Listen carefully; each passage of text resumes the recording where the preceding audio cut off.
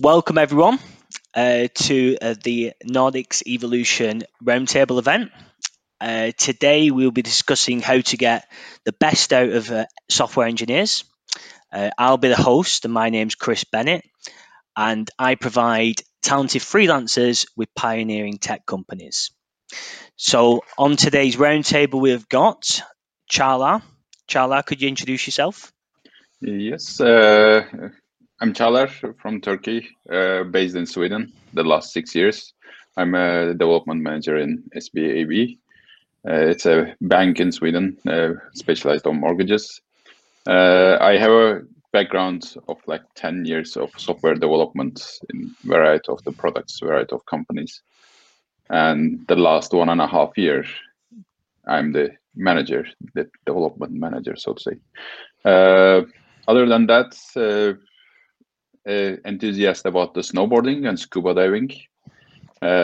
Sweden is kind of place for snowboarding, but scuba diving, I prefer more south places.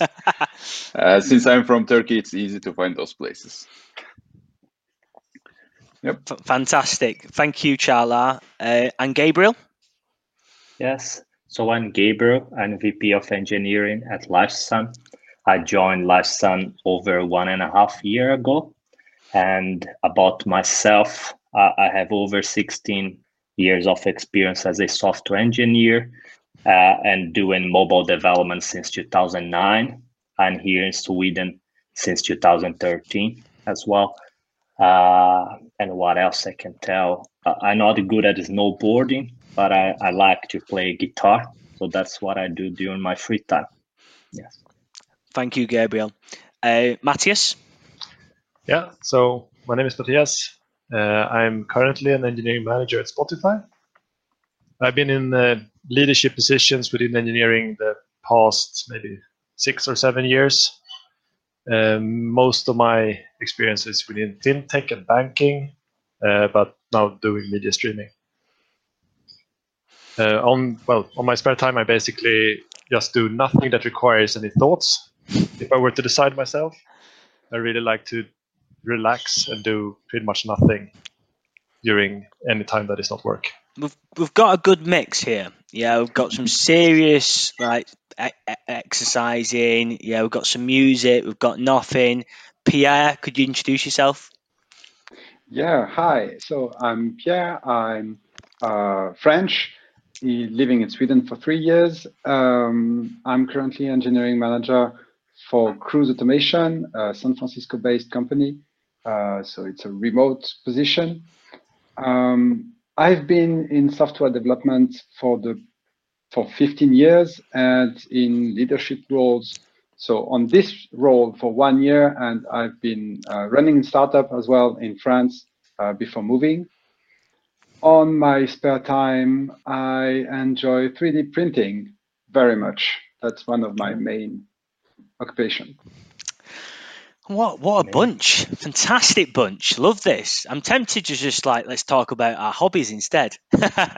I'm only joking. Right. So the format of the event will be each person on the round table has brought a topic.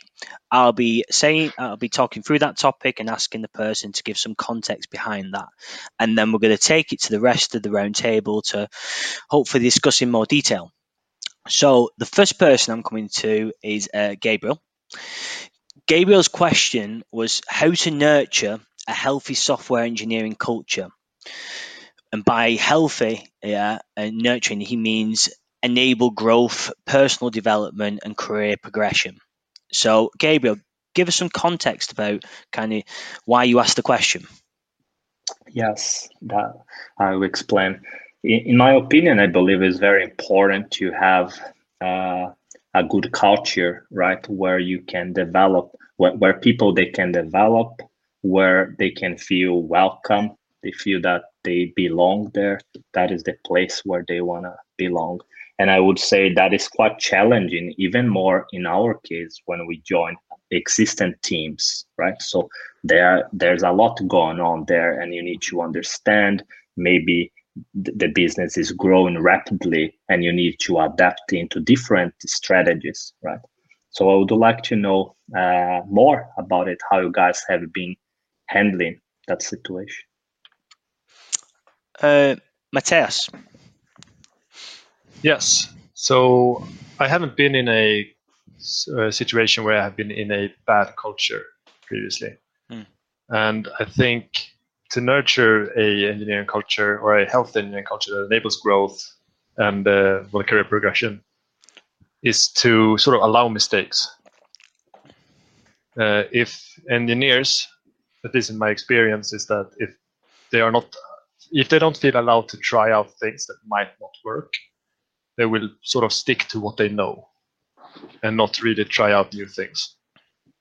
And that might be harmful in the long run, and they will feel that they're not progressing alone, and they will probably leave somewhere to feel that they progress. Exactly. Chala?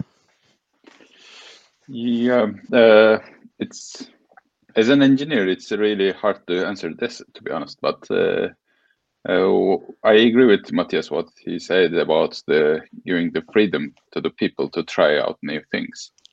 But like giving your freedom should not be like, okay, here's the frame, do whatever you want to do, but more or less helping them out.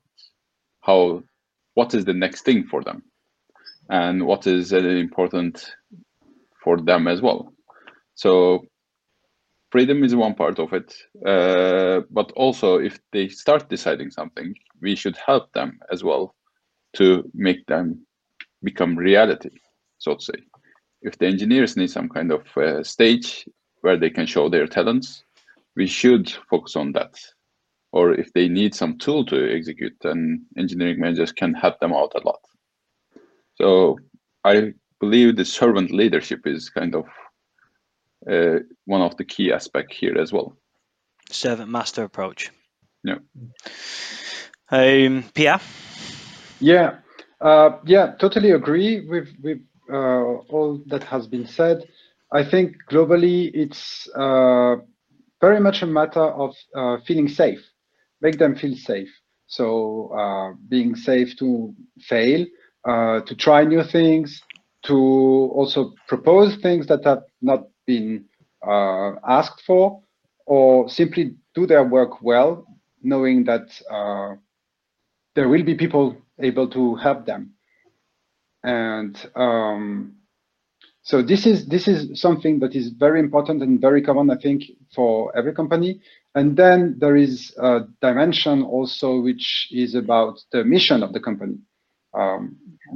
To have a good culture, it's important, in my opinion, to have people who agree and adhere to the mission of the company. Exactly. I was thinking about your comment there, Matthias. You mentioned obviously you've been fortunate enough to work in some fantastic teams. Was there anything else about those teams that you can point to as why there was a healthy software engineering culture? So I think every company does this when they go up and have their all hands or year-end talks and say, what makes this company great? And I would say the people is always the answer. And I truly believe that if you have a team that is open, vulnerable, and help each other, that helps a lot when you want to grow this culture. And then you just try to scale that up. So teams helping teams, divisions helping divisions, and then eventually everyone helps each other. So I can honestly feel that everyone around me tries to help me succeed and puts me in that situation where I would be most likely to succeed and give me what I need. And that encouraged me to do the same to everyone around me. And I think that is something that would help, definitely help with enabling this. I was thinking this, and I'm not trying to just get the opposites, but I was wondering if anything else comes up. But is there anything that does harm to a healthy software engineering culture? Yeah, obviously the opposites of what we said. But is there anything else that any of the panel can think of that they try and stamp out very quickly? I have one. I've had one day in a team I was working with a superstar engineer. and it was basically a non-team player. He was there for himself, showing to everyone that he was the best, but he was not sharing his knowledge. He was not helping others very much. And so this is something that is quite heavy, and just one person can actually harm the whole team this way. How did you deal with that? I was one of the engineers in the team. Okay. So, well, you cannot do so much. You have to deal with it as the engineer. But at some point, he has been given a project where he would be able to work on himself. Right. Okay. So if you were engineering manager in that team, what would you have done? Would just silo him? I would first talk to him, explain the situation, explain that he's got like great skills and that he could be extremely valuable for the team, but that he is actually wasting a part of that effect by not playing in the team really. And at some point, if that doesn't give enough results, well, I will try to find an environment in which he would be able to express himself as much as he wants without harming others. Probably a project that he can work on isolated. Coming back to your question, Gabriel, how are you doing it at the moment? Yeah, this nurturing. Yes, that is a good point. I believe the aspects that I'm trying to cover are pretty much trying to achieve a very effective collaboration, right, between teams, team members, and so on.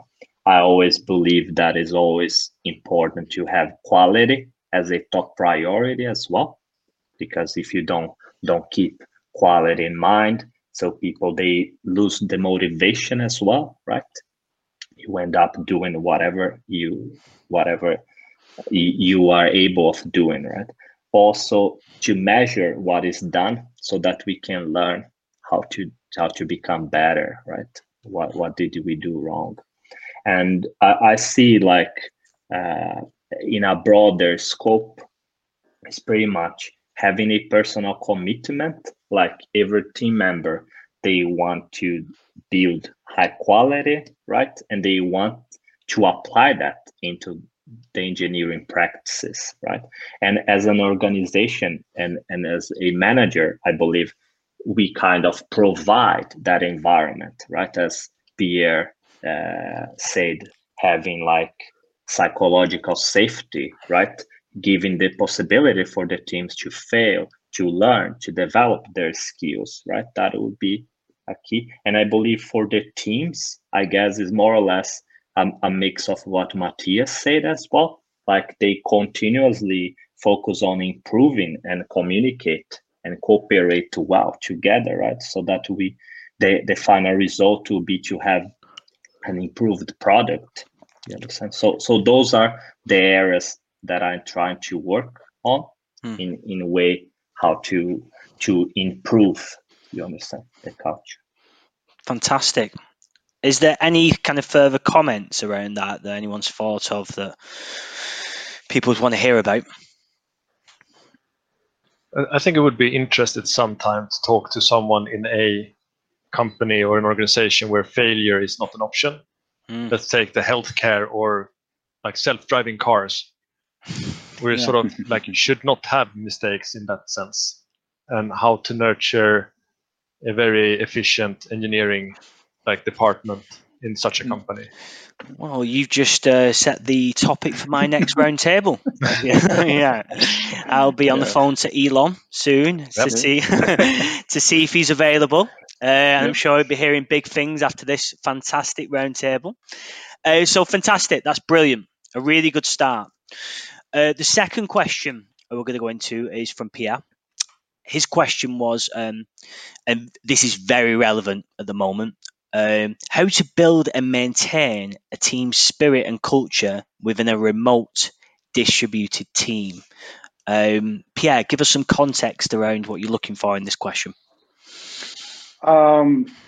Well, not seeing people during the whole day, not sitting together, not exchanging around the coffee. That makes a big difference in the way people work, and especially in the way people work together. So I have been working on this for some time, but I feel like now more than ever, it is something that is extremely important. So I'd like very much to have your opinion, guys, on this. Chala? I mean, most probably I will start in every question like, yeah, it's a challenging, and this is really challenging for us. I remember, Pierre, you're working in a remote company, so it's a bit easier maybe, but for us it was a really hard one. SBAB is like a totally office-based company, and it was not planned anything about having anyone remote. We faced a lot of challenge there. Like, for example, the team splits disappeared right away because people don't see, people don't talk, and some people don't even want to open the camera, or like they don't want to even like talk. They mute it all the time.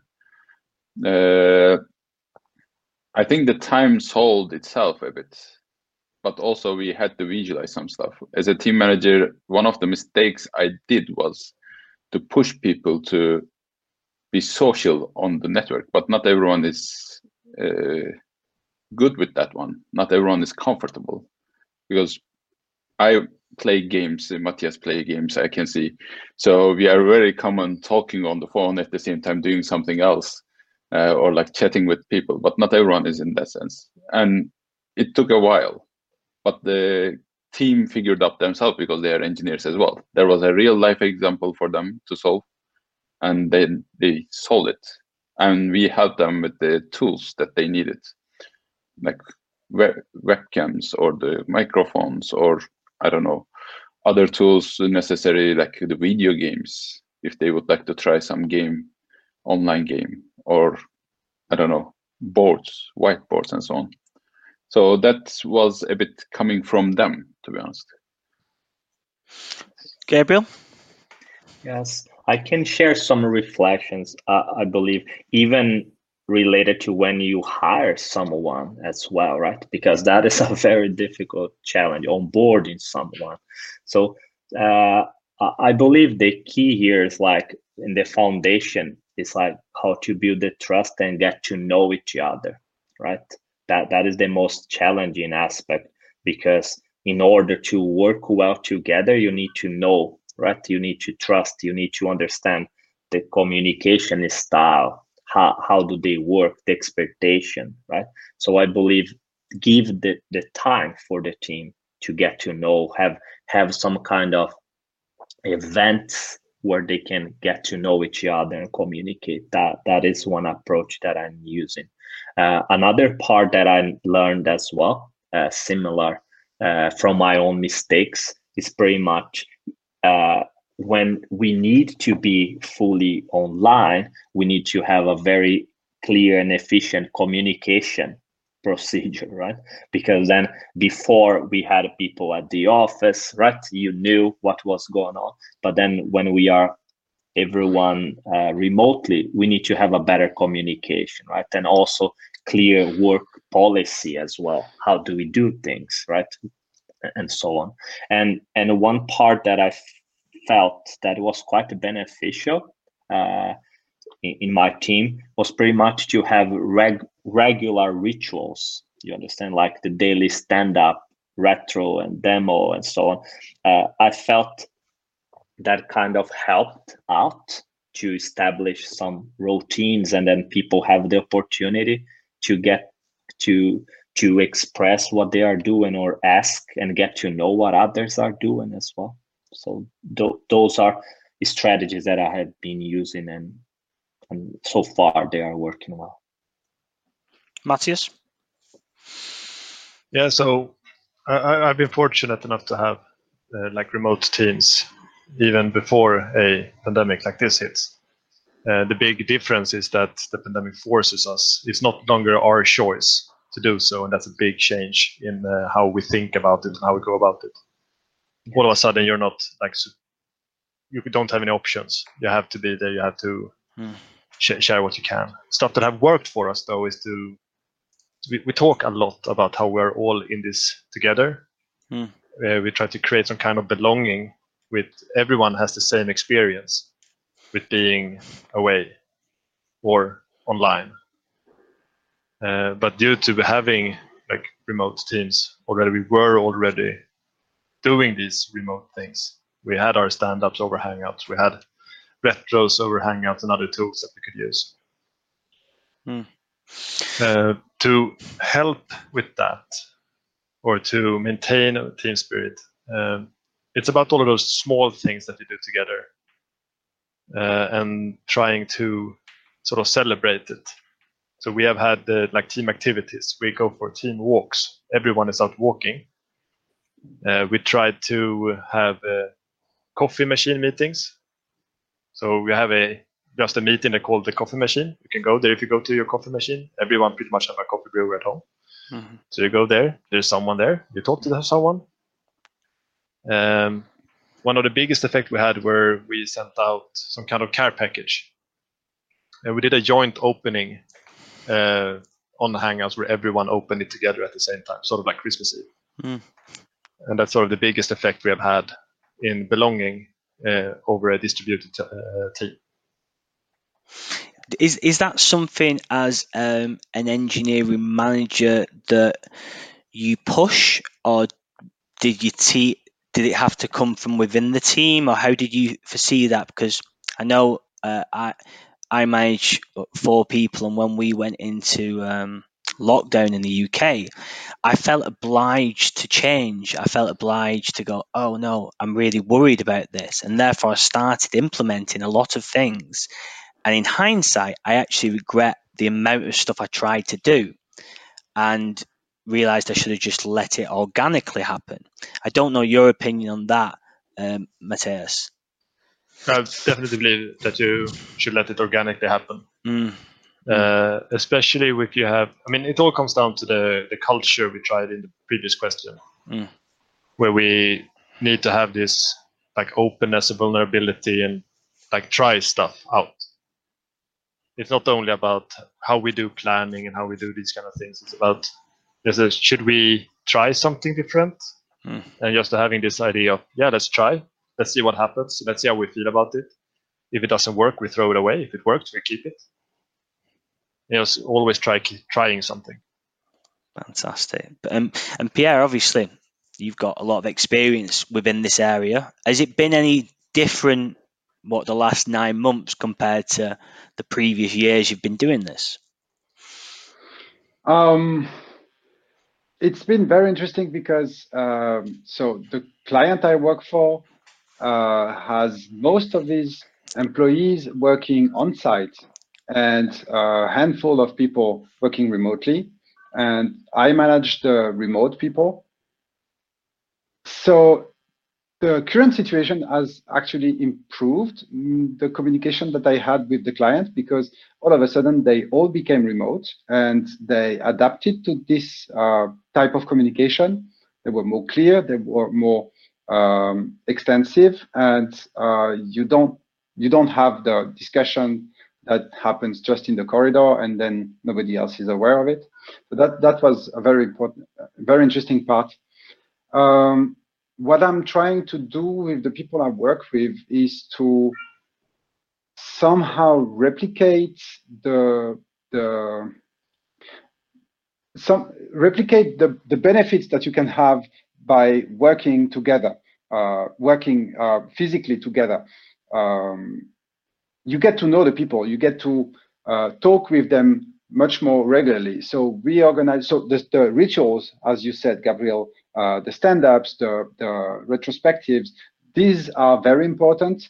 Having one-to-one that is regular, scheduled with everyone is very important as well. And that's also where the coaching part of your role becomes more important, because when you have people who don't want to turn on the camera, then the one-to-one is the right place to discuss that about with them without forcing them, but explain to them that it will help them be more integrated in the team and that people enjoy working with them more and will be maybe more willing to respond quicker or do something for them. Because at the end of the day, we're all humans. So when we get to work with someone we appreciate more, well, that makes us more happy. And a little bit like Matthias said, we have put in place some events. So we have now social events about every month where we don't work. We have the team building events. We have an icebreaker where someone with a theme, where someone sends a picture from his last holidays, for example, and the others are trying to guess where it is. And we play games. So far it's been very social games or board games adapted to the online, like Scribble or Codenames. That works very well. And another part of it is that we also organize demos. So when someone builds something interesting, it is demoed to the rest of the group. And having casual meetings like this enables people to just relax and feel comfortable talking to the others. That helps a lot. Love the demo idea, Pierre. One of the things I've noticed over the last 2-3 weeks, specifically dealing with people in Stockholm, is that I don't know, morale seems to be slightly down. Yeah, with obviously the light and the rise in infections as well, and it is noticeable. Yeah, I'm just wondering, in the interest of thinking about maintaining team spirit as we come into these winter months, does anyone feel the need to do anything different? Is any teams reacting to this in a different way? And just wondered if anyone has got any views on that. Yeah, of course, it's different. Like, it's Christmas time coming up, and everyone had this Christmas celebrations going on. And now you can't meet with the people that it's not from your family, right? Even the Sweden has the least strict rules. At least that's the recommendation for us. Like, don't meet anyone else. But anyway, so everything is going to remote. Like with Teams, we are doing this glug tasting. If you know the glug, Chris, but that's is one that way. Beer or wine? It's a wine. Yeah, I like both. So that's going remote. We are sending the packages to people so they can have and start like tasting them. We play the video games, online games, like maybe the Christmas quiz online, some Christmas advent calendars. We are trying that in our company now. Every day we are opening the window and see what's in there. So we are adapting to the change, and that's the good part. We are so used to thinking that we have to be in the office. Now we are changing the mindset. Okay, we don't have to enjoy just because we are in the office. We can enjoy the partnership while we are remote as well. Yes. Fantastic. So it's almost like this pandemic has caused teams to either carry on or start thinking, right, okay, we're in this together. It's like what Matthias said, we're in this together now. Yeah, so it's kind of up to us to help each other. Yeah, and I suppose if you have that strong team ethic, then it doesn't matter what challenges are put in front of us. Brilliant.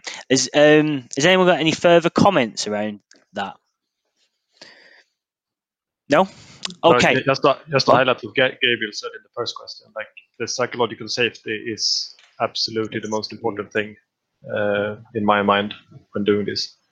To allow everyone to react how they want to react, and really make everyone understand that everything you feel is totally valid to feel, and let's talk about it and be open about it. I think this is the only way to move forward after this. Yes. Brilliant. Okay. Next question, Matthias. So Matthias's question was around for people who are set in their ways, how do we get them to broaden their mind? And I think your specific example was around maybe more junior people who have come out of university. But yeah, just give us some context behind your question, please. So what I think about this one is that there are certain characteristics that we learn during university. For example, I haven't heard of a university that sort of encourages you to fail, which is sort of odd, because as soon as you get into an engineering world, it's like, yeah, please try stuff, please fail and learn things. Where in university, it's like, yeah, if you fail, you have to redo the course or the exam, and it's looked at as a failure. You don't really celebrate the learnings. So try to sort of broaden that mindset into people that are coming from a different culture, trying to help out to get them to understand more that it's just more than writing code or doing everything perfect. It's about trying things out, because that's what when we find out this new diamond, this new feature, this new interaction with the users that we had no clue about before. Okay. Gabriel, have you got any thoughts around this? Yes, I can share some reflections and maybe even due to my own personal experience in the past. What I felt that helped me a lot was pretty much getting exposed to events, conferences, tech talks, open source contribution, you understand, hackathons, that will show that is okay to fail, that is okay, you understand, to try new stuff, even using technologies that I never heard about, but I want to learn, right?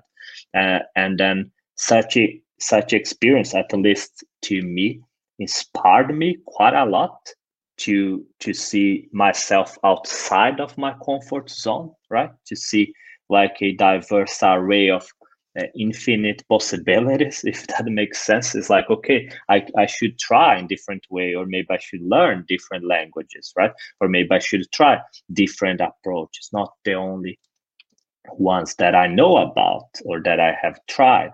So I would recommend being exposed, you understand? So if you have your team have tech talks, bring them to events, encourage open source contribution. I particularly learned a lot from that by helping other projects, or even just creating my own projects as well. You understand? Yes. Pierre?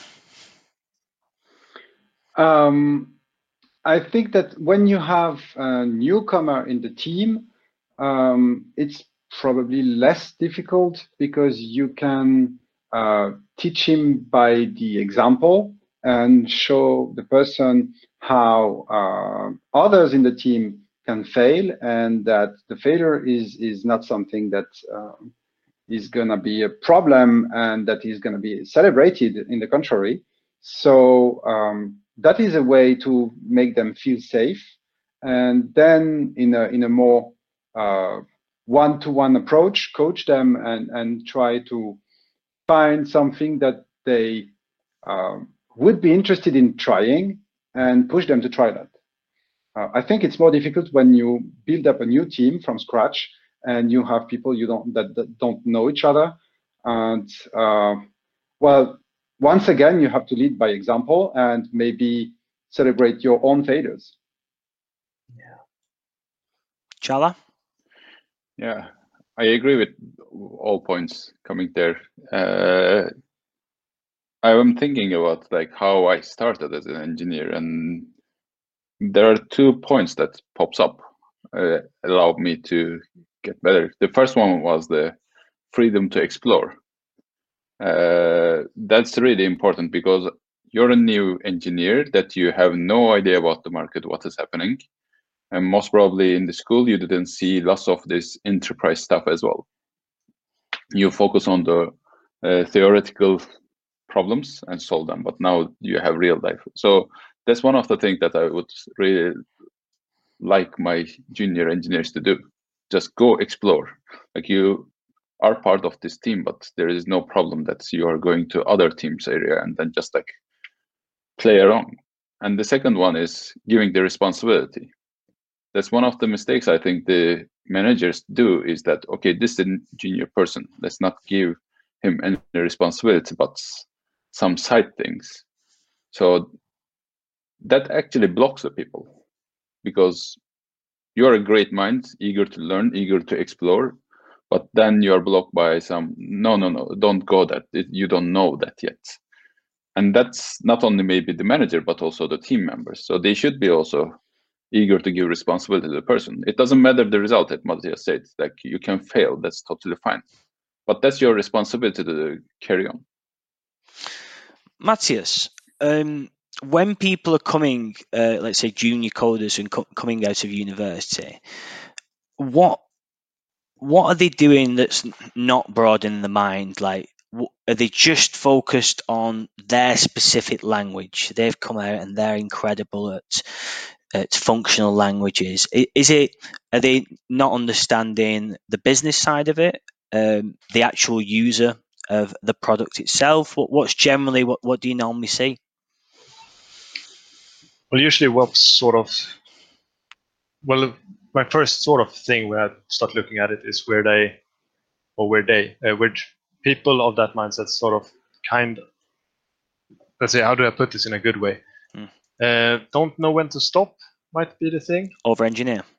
Yeah, over-engineer, want to finish, don't make any mistakes, sort of not leave nothing for chance, and sort of just continue building, and then never gets done, basically.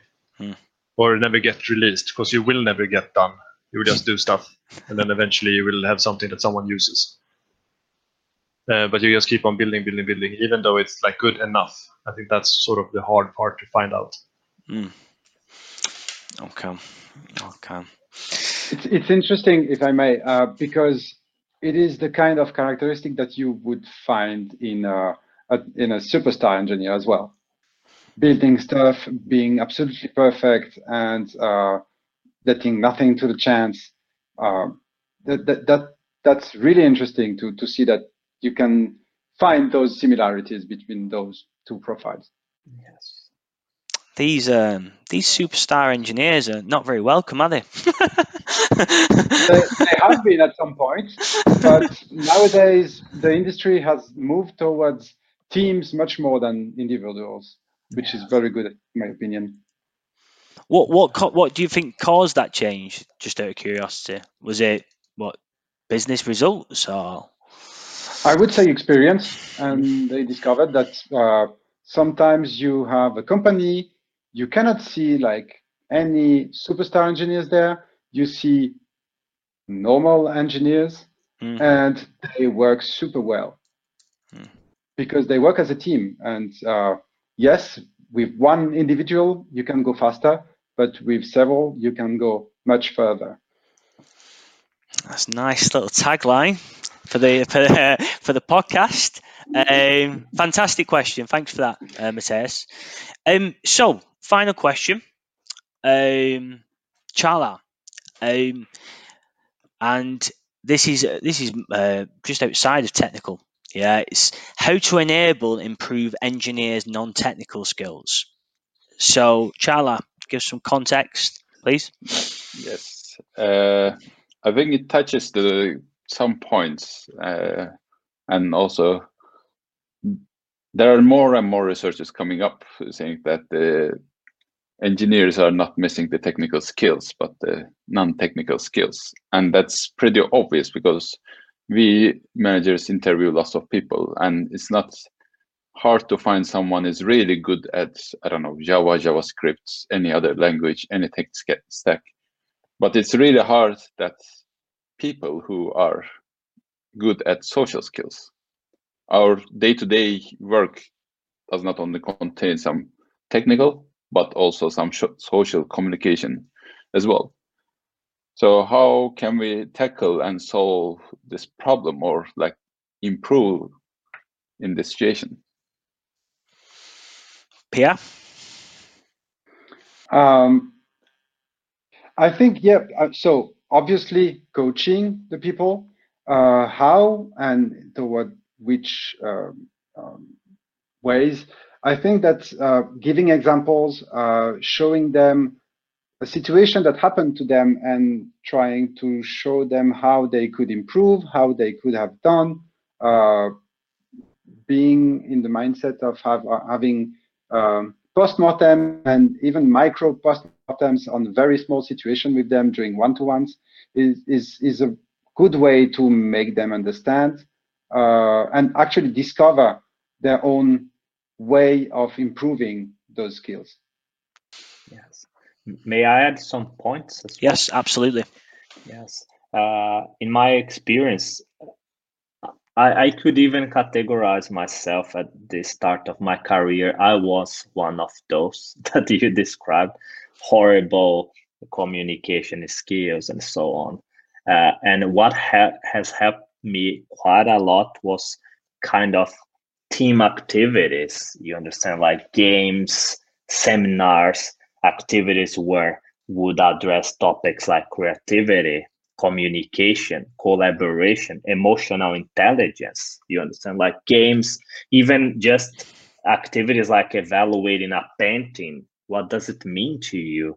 You understand? And then we had a discussion where we could say, oh, I feel that this express love, and someone will share that anger, and then suddenly you open up and then you see that we are all different, right? And then it's okay to be different as well.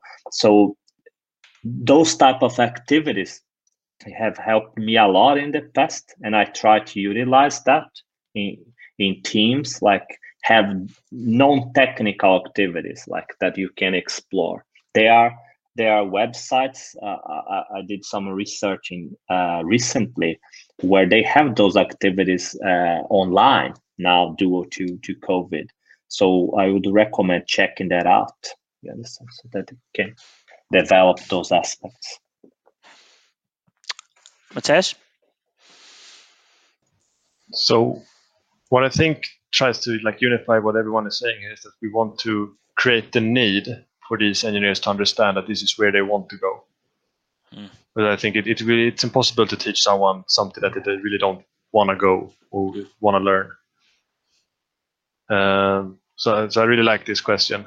I think it's a real challenge. It's a tough one to follow up, and feel free, anyone can answer this, but if no one answers, I'm going to Charla. Would you have even hired them in the first place to have this opportunity to coach them, to set up events? Yeah. Would you even hire someone with no non-technical skills? I mean, yes, I do believe in like diversity. So if the technical skills are extremely good, or it brings a skill gap or can cover a skill gap that we lack in the rest of the team, I can definitely see a benefit of hiring someone that has less non-technical skills than others. I still believe that there needs to be an interest or a willingness, something about that this person wants to go closer towards those skills. But I also believe that a person should be able to be the best engineer they can, going only technical without, facilitating retros and going in the agile coach way shouldn't be necessary for a engineer to grow. There are definitely engineers that do not care about the agile ceremonies and really just want to focus on the tech, and I think that should be a possible way as well. What about you, Charla? If I would hire someone, yes, of course. Like that's not, because that's one aspect of it. Like non-technical skills is just some part of the person, right? But I do believe that non-technical skills or the social skills are really important, even though maybe you are not good at it.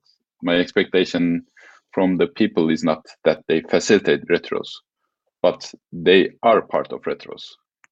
Because everything we do is social based, right? Like even now with all the tools that we are using based on the social interaction, no matter what. So that's a tough one. And my go-to thing, Pierre mentioned in previous questions, lead by example. I think that works really well. It's all natural, like, sorry my language, but monkey sees, monkey does.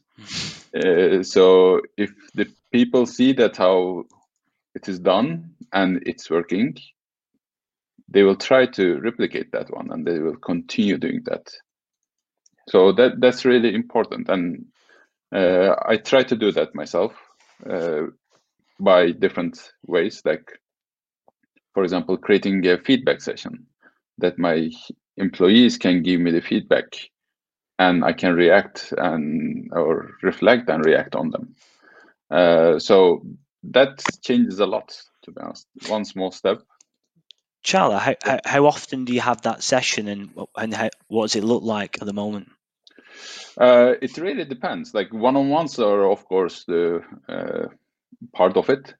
But at one occasion, I just gathered everyone in the room. I just took a notebook and said that, shoot, whatever you feel like it.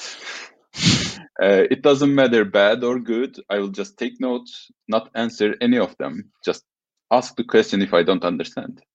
And that helped a lot. I won't ask you what was said. Yeah, but it's personal to you. But no, it's really interesting that. Yeah, because I do think we're getting to that position where the flatter we get, the more that is a viable option. Whereas ego and hierarchy stops that, doesn't it? Any other thoughts, Pierre? Yes, I was thinking about coming back to something Matthias said earlier, and which is about safety. We talked about feeling safe of failing, but it's also feeling safe of giving feedback and trying new things.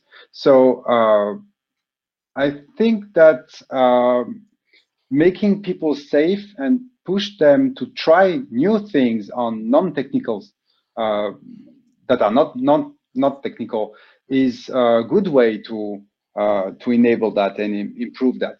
Because, for example, someone who is a very, very strong engineer will maybe discover that he enjoys sharing it with people who are seeing him as someone very strong and valuable, and he might feel even more shiny this way. Gabriel, any further comments? Yes, I believe it's a combo example. Also, demo on top of what Matthias said as well, explaining the advantages, right? Because work is a social activity, right? So example, if you communicate well, right? If you interact well, the outcome is that we work in an easier way, more productive way, more pleasure as well, right? So probably the biggest challenge is first explaining the advantages, right, of developing those skills, what could bring to the professional and the team, and then find different approaches that might work for individuals and not, and try different approaches there. Yes. It's interesting, really. There's one of the themes that's run through this event is the ability to kind of allow failure and keep them safe and allow them opportunities to react. Do you think it's not the question of the event, but do you think that's kind of one of the main responsibilities for a manager, really?